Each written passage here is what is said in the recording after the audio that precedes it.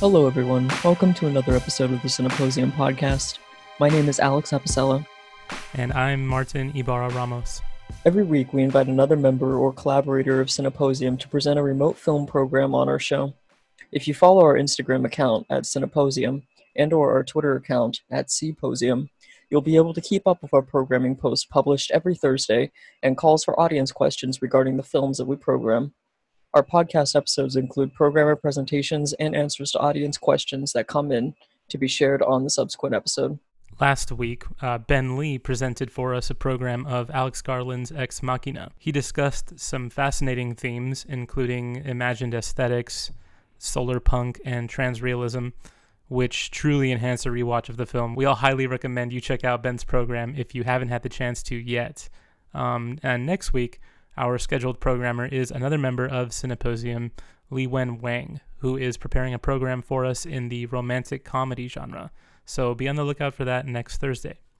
And for today's episode, our programmer is another Cineposium member, Michael Mazzacane. Hi. So yeah, without further ado, we'd like to invite Michael to present his program.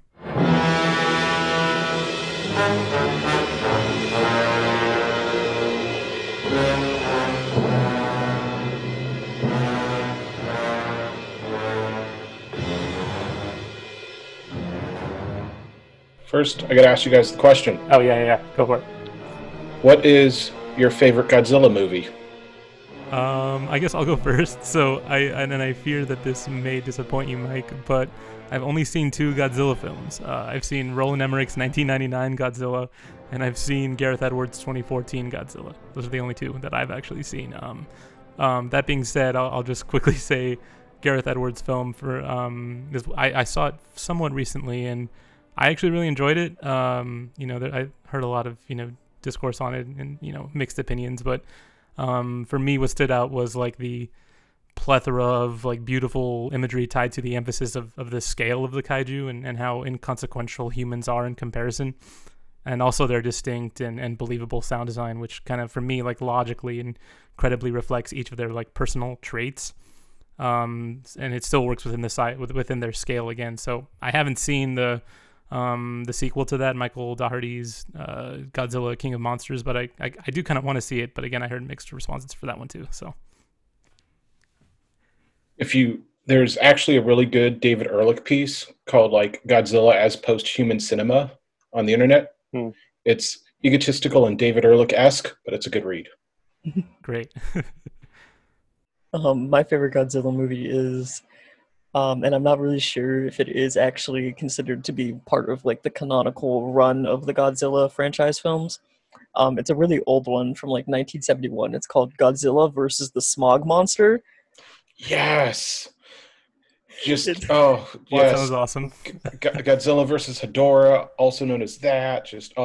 That's just a wild acid trip of a movie. Just jazz sequences for no reason. It's great.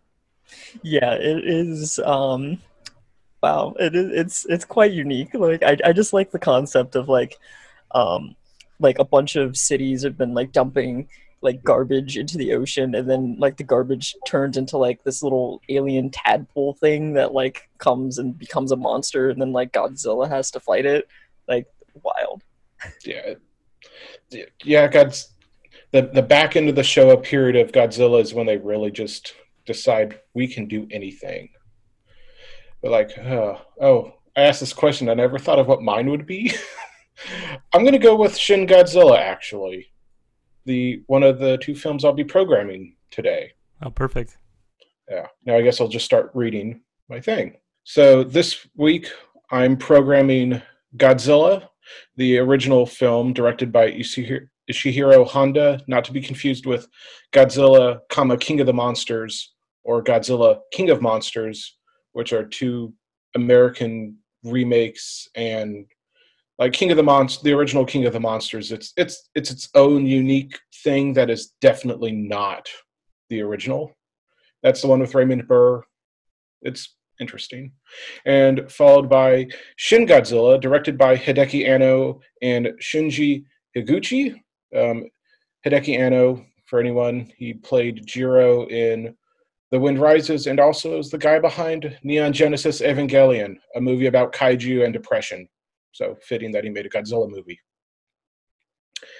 In his commentary for the original Godzilla, David Callett described the Japanese understanding to the start of the film, released November 3rd, 1954, in which a fishing boat becomes engulfed in a flash of light with the radio operator signaling for help before sinking beneath the ocean, as a recent event recapitulated a modern fairy tale as a contemporary folk myth.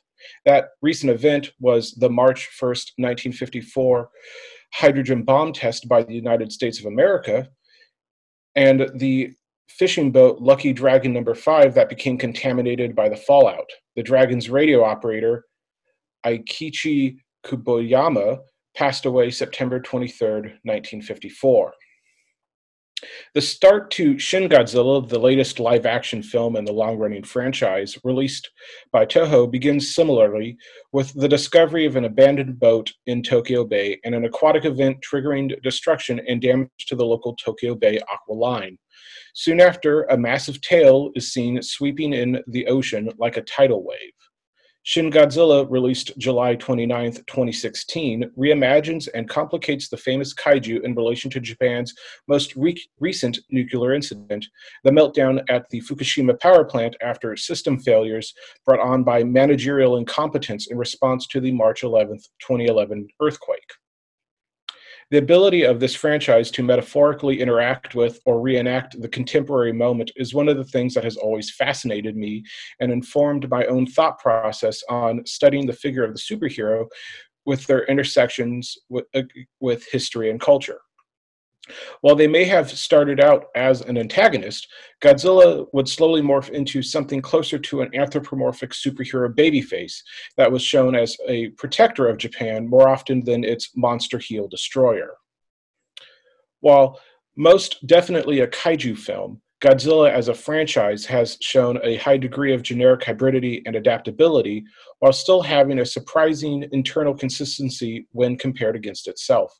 This pair of films could be considered disaster movies, with their emphasis on how the government acts to deal with this sudden event, the appearance of Godzilla. In this vein, Godzilla and Shin Godzilla are closely linked to readings of Japan as a nation. In an introduction to Japanese horror, Colette Ballman links the cross-cutting between Emiko and Ogata's relationship with the destructive scenes of Godzilla rampaging through Tokyo as a microcosm of the threat the monster poses to the nation and the ability of Japan to preserve through Emiko and Ogata's relationship. The kaiju as a threat or complication to romantic entanglements is a reoccurring trope throughout the franchise, except for in Shin Godzilla, which features none of the usual romantic or familial threats. In reimagining Japan after Fukushima, Tamaki Miike highlights one of the psychological healing elements of Shin Godzilla is the recuperation of the Otako figure and mid-level government officials as responsible for saving the state, not heterosexual romance. How Japan is portrayed in each film is very different from one another. Godzilla features a stronger pro-government response. They are shown to be competent, coordinated, and active in taking on this threat. Even if they are not effective in stopping the monster, they are still given a rousing construction montage as they line up a electrical fence around Tokyo Bay. Crowds cheer on from the dock as the Self-Defense Force fighter pilots launch rockets at the creature. Shin Godzilla is more of a satire of government bureaucracy and inefficiency that emphasizes the appearance of action from top levels rather than effective action. A similar montage of marshaling the SDF forces is had, but with a clearly ironic effect as audiences have been trained to expect a futile effort from all the tanks and artillery pieces.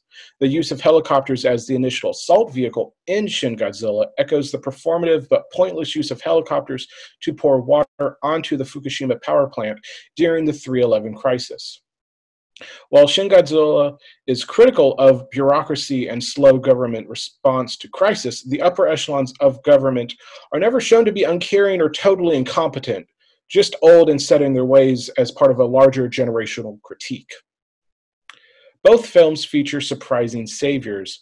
In Godzilla, that would be the scientist Dr. Daisuke Serizawa, who, with his eye patch and scars, is recognizable as a filmic mad scientist. But he's really more ethically conflicted about what his device could do if used against the monster. In Shin Godzilla, Japan's salvation comes from a ragtag group of mid-level government workers, misfits who will never be promoted anyway, lone wolves, weirdos, otaku, troublemakers, outcasts, and academic heretics. Tamaki Mihik understands this group as representative of scholar Okada Toshiho's definition of otaku as advanced viewers who seek satisfaction in their ability to analyze these subcultural works deeper than the average viewer by understanding external factors such as budget, industry trends, and production processes, but are also highly technical aspects of content creation. For Shin Godzilla, might and mad science do not save the day, but origami and a love for model trains. Despite their half-century distance and changes in production, Honda and Anno and Higuchi's movies feature strikingly similar visual representations of the military and their strikes on Godzilla. Everything is organized into basic shot-reverse-shot sequences of military might and the indefatigable body of the monster. Shin Godzilla does feature more shots of Godzilla shown in relation to this firepower, but all it does is serve to show how minuscule and ultimately pointless such tactics are. The original Godzilla really is a special effects marvel through its use of matte painting, miniature bodysuits, and composite imaging. At the same time, 66 years later, Godzilla does look a little inelegant emerging awkwardly from Tokyo Bay. That awkward quality is replicated in Shin Godzilla by the directors employing no performer Nomuro Mansai to do motion capture for the creature. Mansai's motions, when mixed with Kosuke Yamada's cinematography, make for a truly alien gait to the creature that is at once awkward and hilarious and oddly hypnotic and spellbinding. That awkwardness is to the franchise advantage, allowing it to show a range of possibilities that turn the creature into a multifaceted and deeply ambiguous feature. Godzilla is available to stream as part of the Criterion Channel subscription service, along with the rest of the Showa-era films, or is available to rent or purchase on various digital retailers like Amazon or Vudu. Shin Godzilla is available to rent or purchase on Amazon or other digital retailers as well. If you would like some reading, you should read Ishihiro Honda, A Life in Film from Godzilla to Kurosawa, Mushroom Clouds and Mushroom Men, The Fantastic Cinema of Ishihiro Honda, and a critical history and filmography of Toho's Godzilla series. Thank you for that wonderful presentation, Mike, and we're very excited to watch these films. Like, I never thought about Godzilla like that. Like, I have to be really careful with how the military and Godzilla kind of interact with each other, especially with the symbolism of the nuclear power plant accident that happened. Yeah, I'm really excited to watch these films with this lens, considering it would also be my first time visiting them, having known about the character in the films all this time, but haven't gotten a chance to see them. I'm glad that I have a little more to watch with them. So thank you for this.